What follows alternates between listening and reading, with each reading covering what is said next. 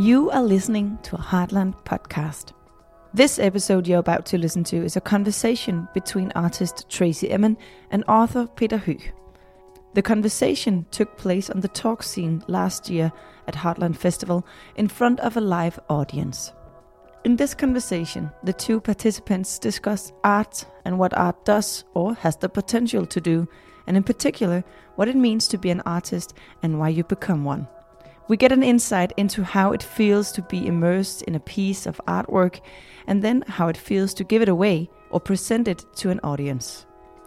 Tracey Emin is one of the greatest British artists and is one of the front figures of the new British art generation. For decades, she has tried to provoke the audience with her feministic and often very personal artwork.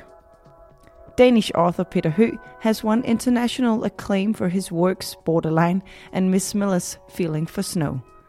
He is known for his critical stance on modern Western culture and often insists on focusing on the importance of art and how it reflects society and tells us important things about ourselves. The conversation is moderated by director and founder of Art 2030, Louise Faurskov. We hope you'll enjoy this episode of Heartland Podcast.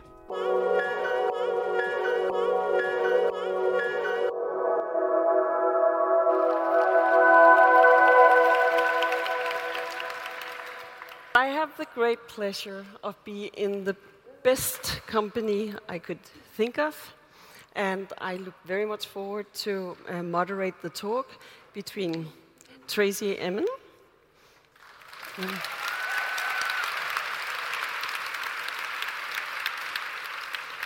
and Peter Høeg.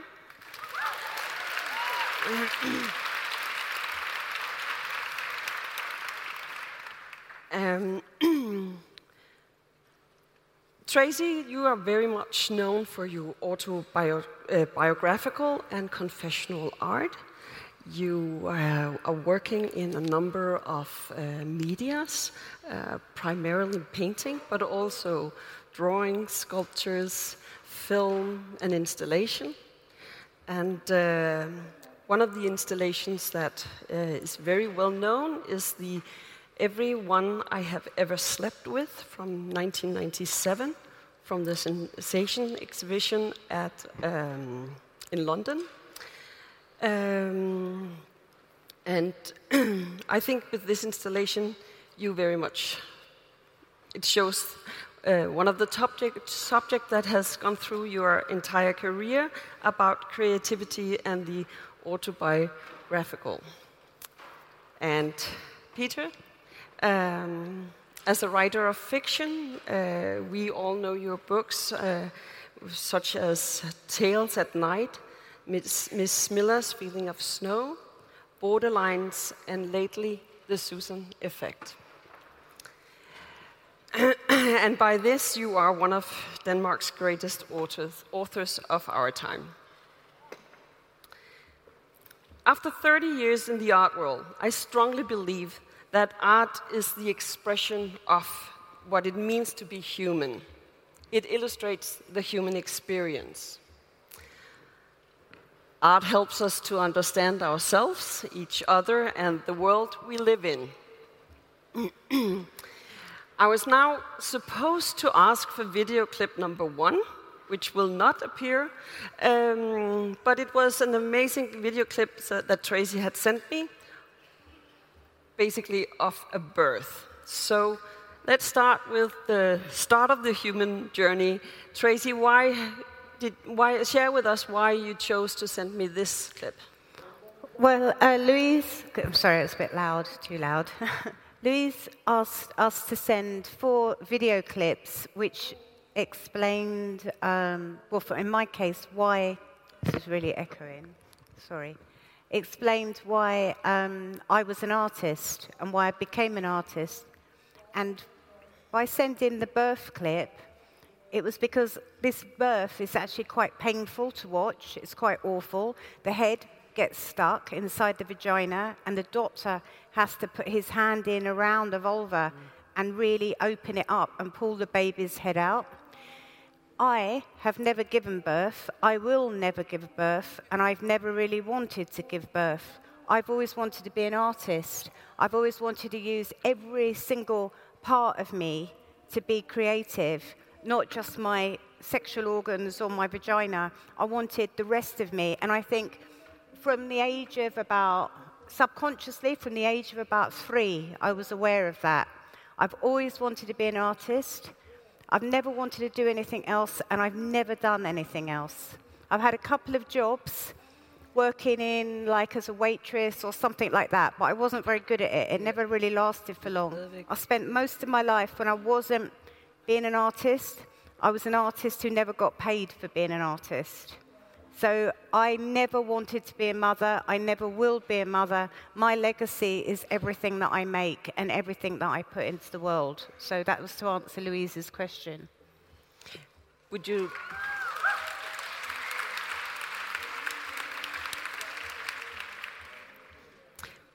Would you share with us your reflection on what Tracy says? Well, first of all, I want to say that I'm moved that you are here. I'm happy that we're having this conversation. And I want to ask you, can you hear us? Because Yes. the sound on stage is quite strange. Yeah. They're coming music and okay, but you can hear us. Yeah. So it's a pleasure and it's a privilege to be here. I first saw you 30 years ago when you were with Dame Edna in Hollywood at a show. You were with Dame Edna in Hollywood. Oh, Dame Edna. Dame Edna, yeah. And it was such an amazing Dame Edna. She arranged. He was having a famous Hollywood actor, and then a young and quite uptight woman, and then Tracy. And then Tracy was turning up the volume, and the two Hollywood actors were looking more and more like this, and Dame Edna was having such a great time. And I felt it would be such a pleasure to meet that woman, but I never imagined that it would happen. So when they suggested this meeting, the clip that I sent them that we're not going to see is the clip with Dame Edna. Oh, I'm glad we will see.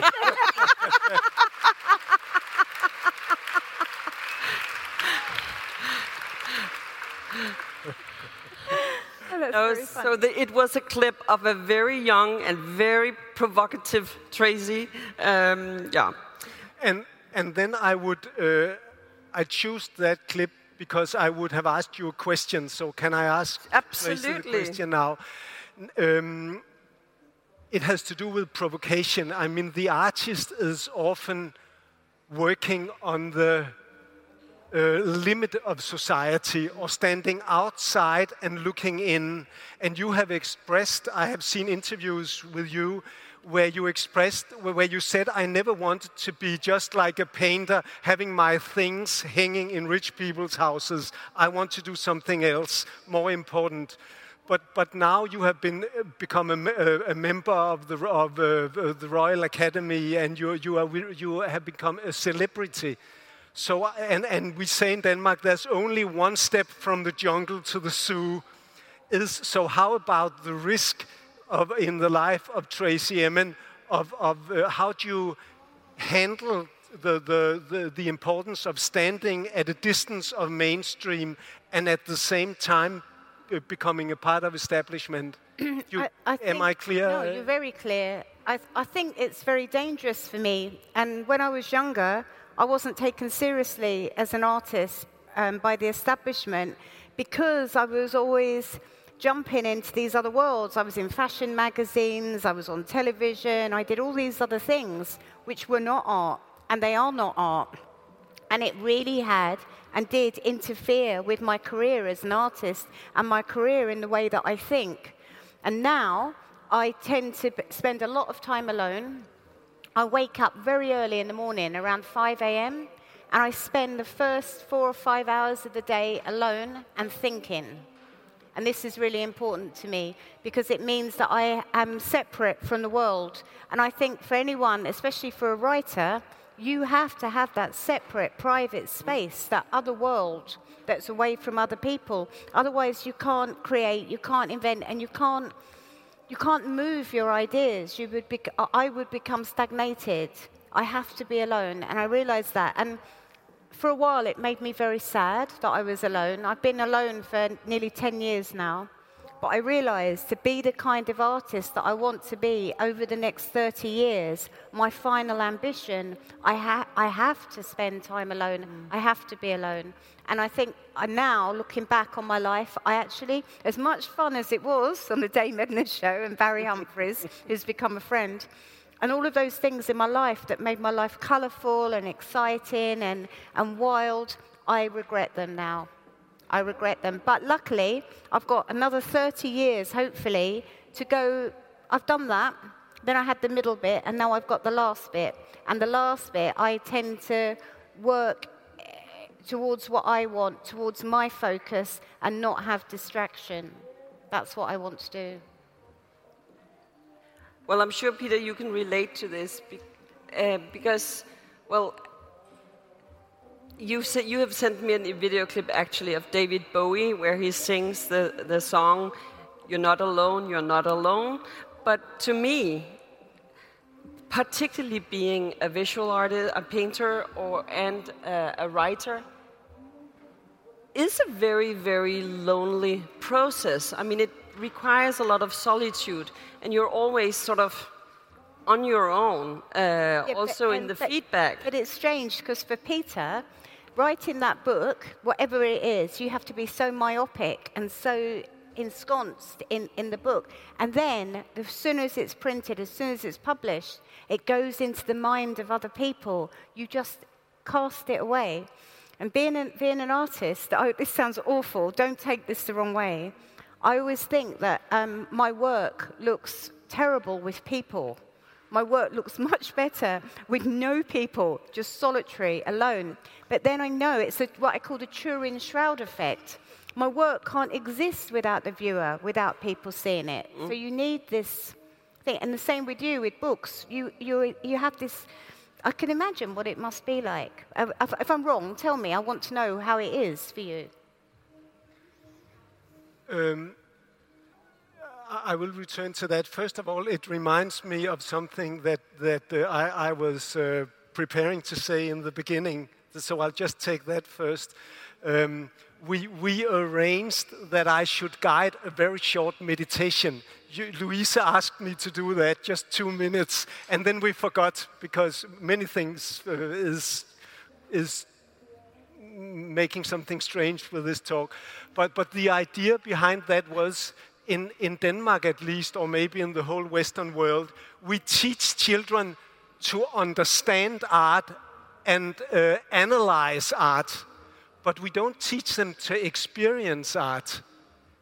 And in many ways, I think that is what is most important. And I think you can teach people to experience art, and it has to do of letting go of prejudices.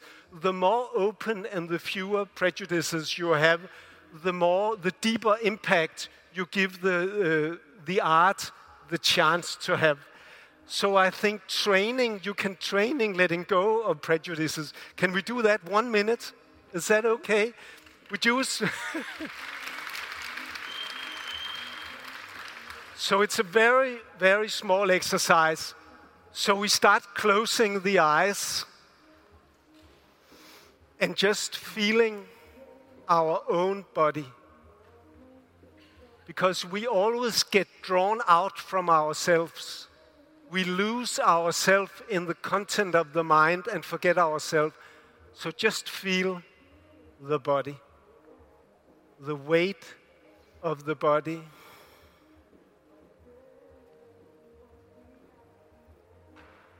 And feel how strange it is in the middle of many, many distractions, the music, my voice, the sensation of many people, then it's still possible to feel the body and to realize that it is breathing.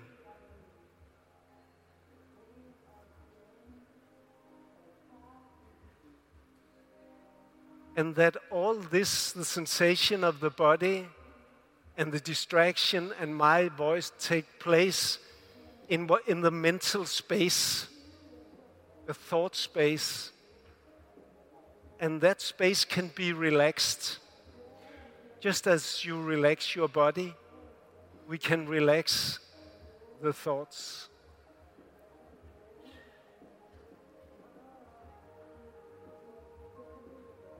And then just feel the heart. Not the physical heart, but the empathic feelings that are reflected in the heart.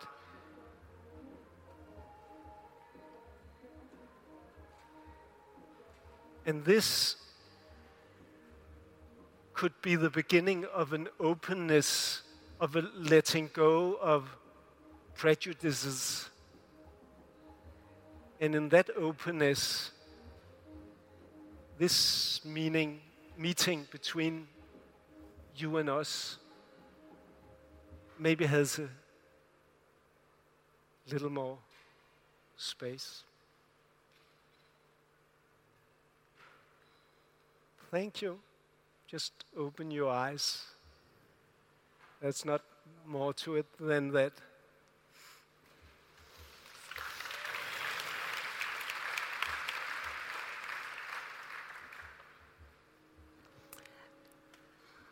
So what you asked me, Tracy? Forgotten.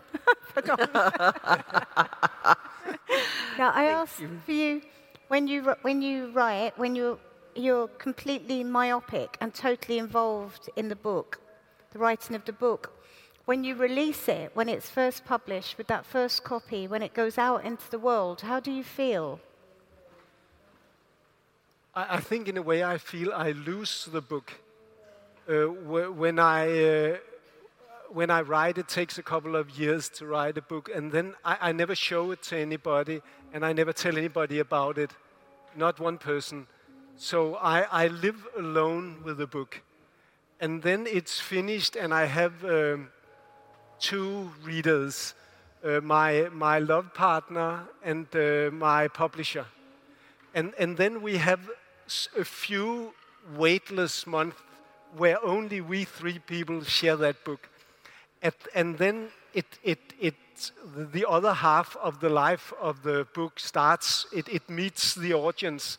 It has to be that way. But then people start to tell me things, and I lose the innocence or the intimacy I have with the book. And it has to be that way, and art is meant for that. But it's also a loss, this privacy. Can you recognize that? Yeah, totally. Yeah, absolutely. I know what that feels like. Because when we work in the studio and I'm painting, it might be 4 o'clock in the morning, and I'm kind of in a kind of zone, and I'm kind of a bit crazy, and I'm painting wildly, and I'm throwing paint, and I'm like millions of things are going through my mind. It's almost like conjuring up gods or something. It's like and this is something I didn't realize when I was young. When you have a talent, like me, I know that it isn't all down to me. I know it has to rely on other things, like whether it's spiritual, whether it's the emotional moment, whether it's the moon. It doesn't matter. Whatever it isn't just down to me. It's a conjuring up of all this kind of internal energy. It's kind of like a volcano or something. And when it comes out, it could be quite dangerous. But if I contain it into the painting and move it how I want it to be, I can do something which shocks and surprises me, that makes me feel like amazing. Like I always say, it's like better than the best sex I've ever had. That feeling of when I've made a painting, I know that it's right, or I'm in the studio and everything is in tune and everything is working. It's just like the most wonderful, wonderful feeling. And then when it goes out of the studio, say into the gallery, on the gallery wall, and then all the people who love my work come and see it, part of me dies with that, definitely, because it isn't mine anymore. I've given it, I've handed it over. And the moment of like the essence of the moment of creativity, where it's like cracking a code or something. When I've done that, the feeling is, I can't even explain how, I mean, people here must be artists, writers, musicians. In terms of creativity, when you know you've done it, when you've cracked the code, there's nothing better. It just feels wonderful. And it must be like that with the writing of a... Can I introduce understanding? I feel what you say and recognizing it. There's also another point of view, and it is I think as human beings and artists, what we long for is a very deep meeting with the audience. When I write and when you draw or do these blankets or do installations, I get the feeling that we, from as deep a place in ourselves as possible, go out and want also a meeting. We say something that is very important for us and hope that someone will listening, either with the ears or with the eyes, and then so a meeting can take place. Do you recognize that as well? It's different. For me, the meeting is with myself. So when I'm doing a painting or a drawing, sometimes I paint and draw something that I didn't expect to paint and draw. And it's like, I always say the analogy for it's like nobody wants to go to a fortune teller and the fortune teller tells you something you already know. No. You want to go to the fortune teller and you want them to tell you something you don't know. And that's why I work. That's why I'm an artist. I want to find out something that I don't know. I don't want to be told something. I want to find out what it is. But still you make public your art. You exhibit it, and I let the books get published. Isn't that true? Yeah. If it was only a meeting with ourselves, we could as well keep it to ourselves, or keep most of it and just publish what we need for a living. But we let it stream out to somebody else. Isn't that true as well? But I think, so this is a sad thing that I'm going to say. I think I need the validation of the people to come to make me continue. Not so much now, but I think when I was younger I did. I needed that reassurance. I needed the audience. I needed the push and the energy of people behind me. And I don't mean that literally. I mean like a kind of spiritual thing more than anything. I needed to know that people were there. And a strange thing happens to me now. When I have an exhibition, I have an opening. The last opening I had in London, I think something like 7,000 people came to the opening. And they queue all the way down the road. And there's lots and lots of young people. And it's like a kind of festival thing. It's really strange. And I hate it, and I don't like it, and I get really upset. And it's strange for me because the adulation that I get from that, afterwards I go home and I'm alone. And the contrast of that adulation and then the loneliness is so extreme that it frightens me.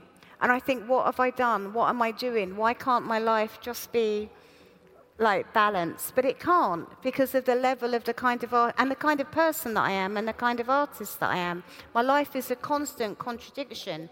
And as a writer, on your level, your life is a contradiction, because you have to be in this myopic world, inventing this whole world within these pages, within these books. And then it goes out into this big audience, and everybody is thinking your thoughts. Everybody is reading your ideas. Everybody's inside your mind. And that must be a really strange thing. At least with images, it can be 2 seconds, 10 seconds. It can float in people's minds. But with words, the words, they are constantly imprinted, which is, I think it's probably more scary. I'd be more afraid to be a writer with my feelings the way that I am.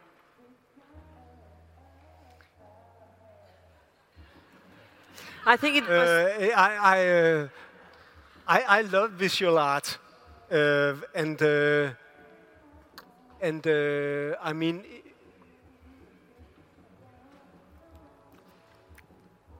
and I love books, and they are different and the same. I can see that book. It takes a long. I mean, if looking at a picture or an installation, you can do that in a moment or in an hour, but a book takes a week to read. And one of the qualities of a novel is that you can live inside it. One of my friends once told me, she said, I moved into the book and stayed there 1 week. That's a nice expression, I say. And that's a quality with novels, that books are a slow art form.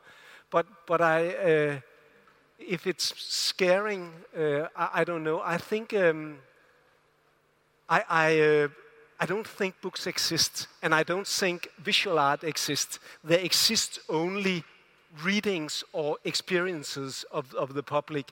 When people read one of my books and tell about the experience, very often I ask myself, is that a book I wrote? Okay. Because the experience is so different. So I think there are as many enjoying art as a creative work where the spectator or the reader creates the work again. And I have a deep respect for that, and I find it's fascinating. Recently, I had a big argument with a friend about Madame Bovary, about the book Madame Bovary, and I said that Emma, the cat, was such a stupid woman. I wanted to kill her. She's so stupid. And my friend thought that Emma was like a really good, sort of strong feminist and a good woman. I was going, she is not. And then I said to my friend, when did you read this book? She read it when she was 17, and I read the book when I was 40. Yeah. So it's also to do with your own, when you're reading, to do with your own experiences and what you put into it. And my favourite kind of book to read is a book that when every line becomes visual, you imagine it, you see it happening, you see it unfold. And that is and there's some books which are just words, and there's other books which are really visual, which I think is different kinds of ways of everything. So. But still, that moment must be very fragile when you've been in the studio for a long time, or writing a book for over years. The exposure, bringing it out there, must be such a fragile moment. Yes, but it's the law. Art wants to meet people. In my system, I feel obviously a little different. I feel I want a meeting. I have said, I think, books is a very slow asked question, and the reaction from the readers are very slow answer. Mm-hmm. And so it's a kind of dialogue that is important for me. Of course, it's also stressing, and how are the reviews and how are the reaction. Mm-hmm. And you want to get, I want to be not loved, but liked. I enjoy positive reactions with people. So publishing a book is also the chance to confront your own vanity or weakness and your dependentness of what other people think about you. What you say to that, Tracy? I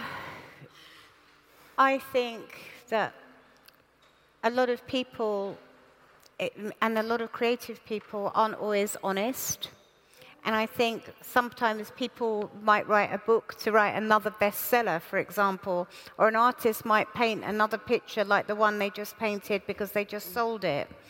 And I think there's a really big difference between the picture makers and the true artists. There's a big difference between the artist writer and the fodder writer, the person who just churns out books, for example.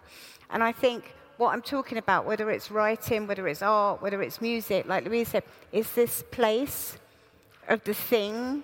And you understand that it's not a picture, it's not a book, it's like an entity, it's like has a soul or something. And that, if you know you're touching that or you're near that, it's very, very different from, like for me, it's really, when I was young, when I had an abortion, and after the abortion, I didn't paint or draw or anything for 2 years. In fact, I went and did a part-time philosophy course, of all things. But I knew after the abortion that I never wanted to make an object or a thing or a nice thing, a thing that looks nice, like the table. I knew after the abortion that what I made had to be really strong, really emotional, and most of all, really honest. Because as far as I was concerned, after the abortion, by understanding the act in which I took place, it was like a kind of the biggest Faustian pact any human being could make. And I was aware of what I'd done. So after that, I then had to make a pledge to myself that whatever I made had to have true conviction and be really from my heart. So earlier, you introduced me as this confessional artist or whatever, but I'm not confessional. I'm dealing with the heart. I'm dealing with what matters to me. And if I'm honest about that, it will matter to other people too.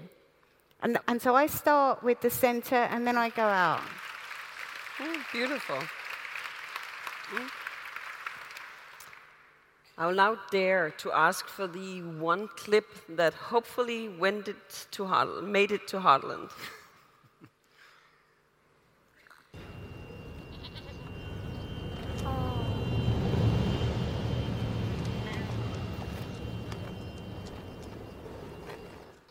Okay, that was only a fraction of it. But I hope you got it very fast. These goats that are really defying gravity, basically. Yeah, they are doing the impossible, and they are at the edge of a deep, deep void. I should explain.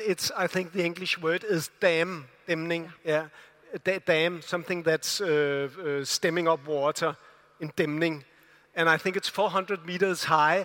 And because of the water, some minerals are crystallizing on the surface. And the goats need that mineral. So they climb up, and some of them fall and dies, but most of them survives. And I was so fascinated by that picture as a picture of risk. So I took it because I wanted to ask Tracy about the risk, and we are deep into that already, the risk that the artist and maybe all human beings has to take, that we all have to take if we want our life to be meaningful and to get deeper. Say something about risk, Tracy. Risk, well, okay, so when I'm really working and really working, or when I start working in the studio on a new body of work, I really think, like those goats, I feel that I'm going to fall. I always think about Lord Byron when he said, I'm standing on the edge of a precipice, and it's a wonderful view. That moment where you're just about to throw yourself into something new, it feels like I could die. It frightens me so much. And unless people have actually been in that situation with that kind of conviction, they won't believe me, because it just sounds silly. How can you feel like that about painting a picture? How can anyone feel like that? It's because you know about this, I told you about this kind of entity, this thing, this other power, this other thing. And also, if you're really focused and you have true conviction, there is a possibility you could be changing history at that moment. And I really mean that as well. I don't mean it in a conceited way. I don't mean it in an egotistical way. I mean literally at that moment. Because you're creating and making something that has never, ever happened or never, ever been done before. And that is the job of the artist. That's one of the jobs of the artist, is to, somehow art leads science, art leads many things. Music leads a magnitude of vast things. And without our books, without our culture, without our art, we are not human. We are not beyond human. We don't have souls. It's those things which make us who we are, that keep us, actually stop us from being like the goats. We're not animals. And there is a difference. I mean, I'm sure animals have souls. I'm not sure if they have what their conscience is like, but I do know that we have the ability to be heightened. When I think about where I grew up, I was pretty rough. And I'm still quite rough. I went to a very rough school. I've got a very rough accent. And I have to work on myself constantly to heighten myself, to make myself into this, I don't mean it in a pretentious way. I just mean I love beautiful things. And when I was younger, I had to fight for that. I had to force it in my world and make it for myself. And an understanding of art and creativity. And I wasn't brought up with art and culture around me either. There wasn't anything. So everything, I was always looking for beauty, always looking for art, which goes back to my clip, which was David Bowie singing Rock and Roll Suicide. I think when you're young and you're isolated, you can have people like David Bowie come into your life, music, and you look at someone like that and you go, he's really different. I'm really different. I'm okay. I'm all right. So it's about the identification of the world out there as well. And I don't mean it like in a pop star silly way. I mean, it could be like reading James Joyce or Dostoevsky or whatever it is you need to be able, when you're young as well, you need to be able to identify with like-minded, creative people. Mm-hmm. Role models, actually, is the word. Yeah. But also, what you mentioned about being a part of a bigger... your last book is very much about the time we are in as a society right now. And reading it, one wonders sort of like when the planetary catastrophe will strike. So from starting from something very personal, you also look at... the world in a bigger view than sort of. Basically, I just want to tell a story, or I want to be. I want to feel the creative flow going through me. And so what the books are about are basically excuses for or make up for or trying to find some frame inside which I can get this feeling of being flushed by something that is bigger than me. That is what I'm. And then I can see. I think I have said that I'm a place where books happen. Mm-hmm. And it's not. There's much less planning and much less intellectual structure and much more instinct that we used to imagine with books. We think that books are something mental or intellectual, but not for me. It's physical. So, do you think if you hadn't been... Well, okay, simple question. What would you have been... It's a trick question, actually. What would you have been if you hadn't been a writer? Well, twice in my life, I had the experience of standing on where the road could divide, and I could do something else. And once was when I saw I used to work as a dancer when I was younger, and I saw the group Pelopolis when it was quite new, an American, at that time, avant-garde dance group. And I saw them in Tivoli in Copenhagen. And I knew if I left everything and just bought a ticket to America, in 2 years I would be with them. I had this feeling of being certain I could do that. And the second time was when I saw Dario Fo, the great Italian comedian, performing live and telling stories. And I felt I walked home alone, making up stories through the Copenhagen streets of night, and I felt I could become a storyteller of verbal stories, not written. That's to ask, maybe, but still there's no choice. But it looked as if there was choice these 2 times. But he really looks like a dancer. Mm-hmm. If someone was to ask me what you did, I would say that you're a dancer. You look like a dancer. It's so strange. But I was never a good dancer. Oh. So it was just an illusion. Yeah.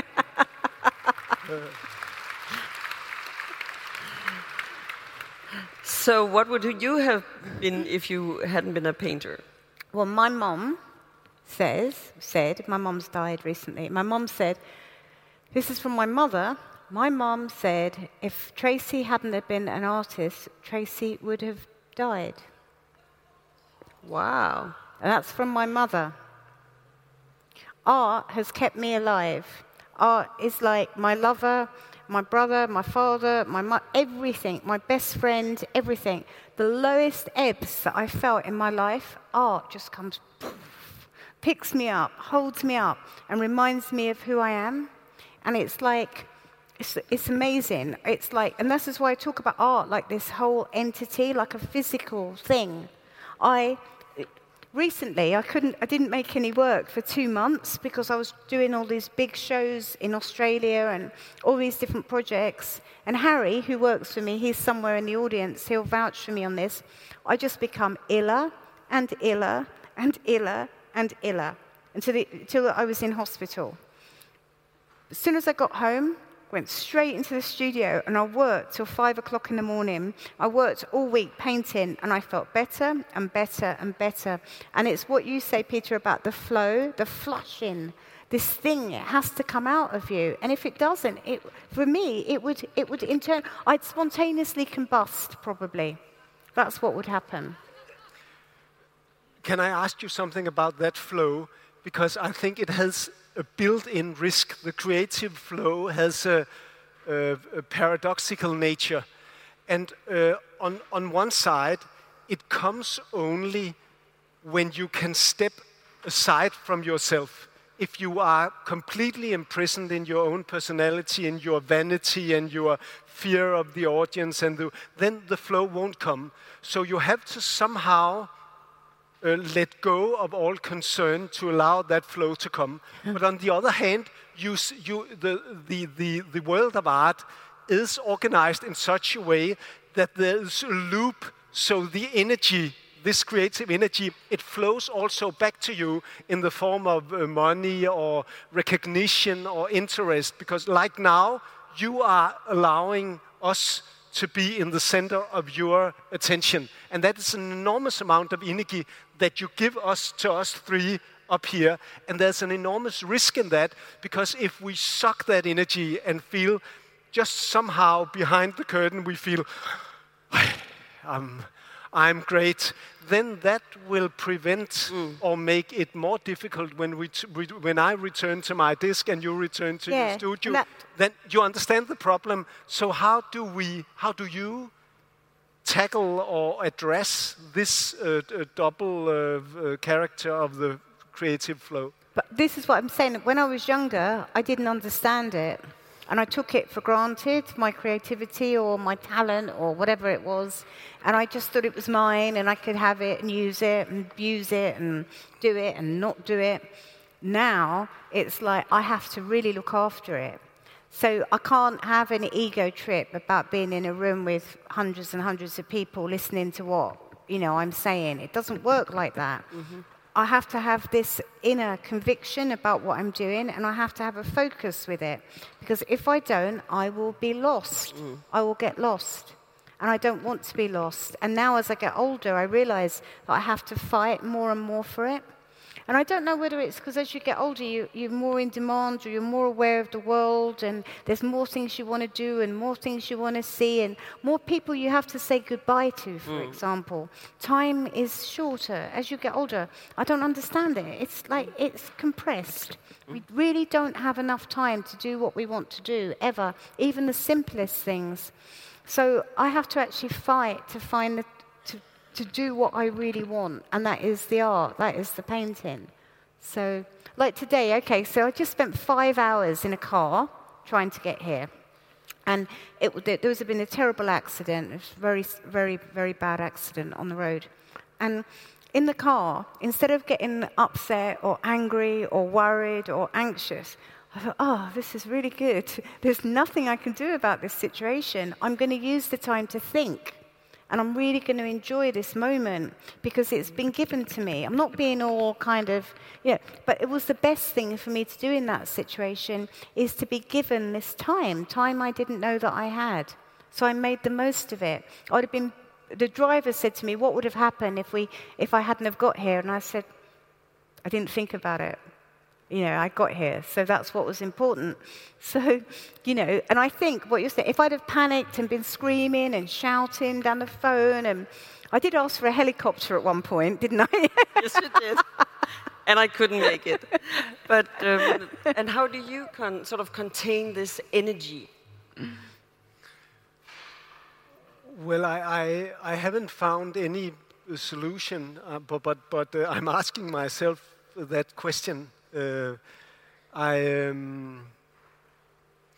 think that there's a word in Danish that I wouldn't, as you hear, my English is what we in Danish call schoolgirl English. I don't get much time to practice it. There's a Danish word called videregivelse, and that in English it would be like something passing on the energy. I think if artists keep all that is returning to them, keep all the money, and and try to stay with the success and making it repeating itself, and then the energy makes stasis. It will block you, and it will slowly close your creative openness. So somehow I tried to find ways to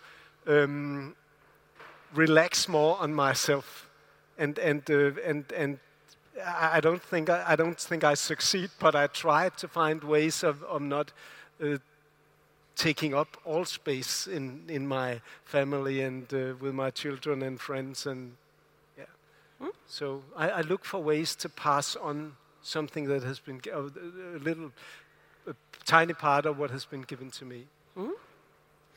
So time is almost up, so I just wanted to hear if you had any final questions for each other that is very pressing. An hour goes short. I mean, that's a pleasant thing with art. It makes time robberish, like robber. So I felt we've just sat here. Otherwise, I want to thank you both for sharing these personal insights of how it is to be a writer and an artist, and help us be a little more to get to know ourselves and each other a little better. Thank you very, very much. And thank you for listening.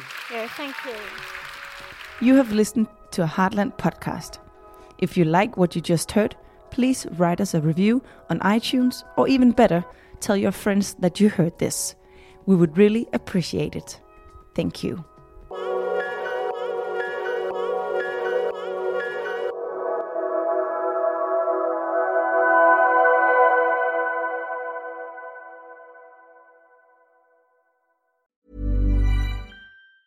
Planning for your next trip? Elevate your travel style with Quince. Quince has all the jet-setting essentials you'll want for your next getaway, like European linen, premium luggage options, buttery soft Italian leather bags, and so much more. And is all priced at 50 to 80% less than similar brands. Plus, Quince only works with factories that use safe and ethical manufacturing practices. Pack your bags with high-quality essentials you'll be wearing for vacations to come with Quince. Go to quince.com/pack for free shipping and 365-day returns. Imagine the softest sheets you've ever felt. Now imagine them getting even softer over time. That's what you'll feel with Boll & Branch's organic cotton sheets. In a recent customer survey, 96% replied that Boll & Branch sheets get softer with every wash. Start getting your best night's sleep in these sheets that get softer and softer for years to come. Try their sheets with a 30-night guarantee. Plus, get 15% off your first order at bollandbranch.com. Code BUTTERY. Exclusions apply. See site for details.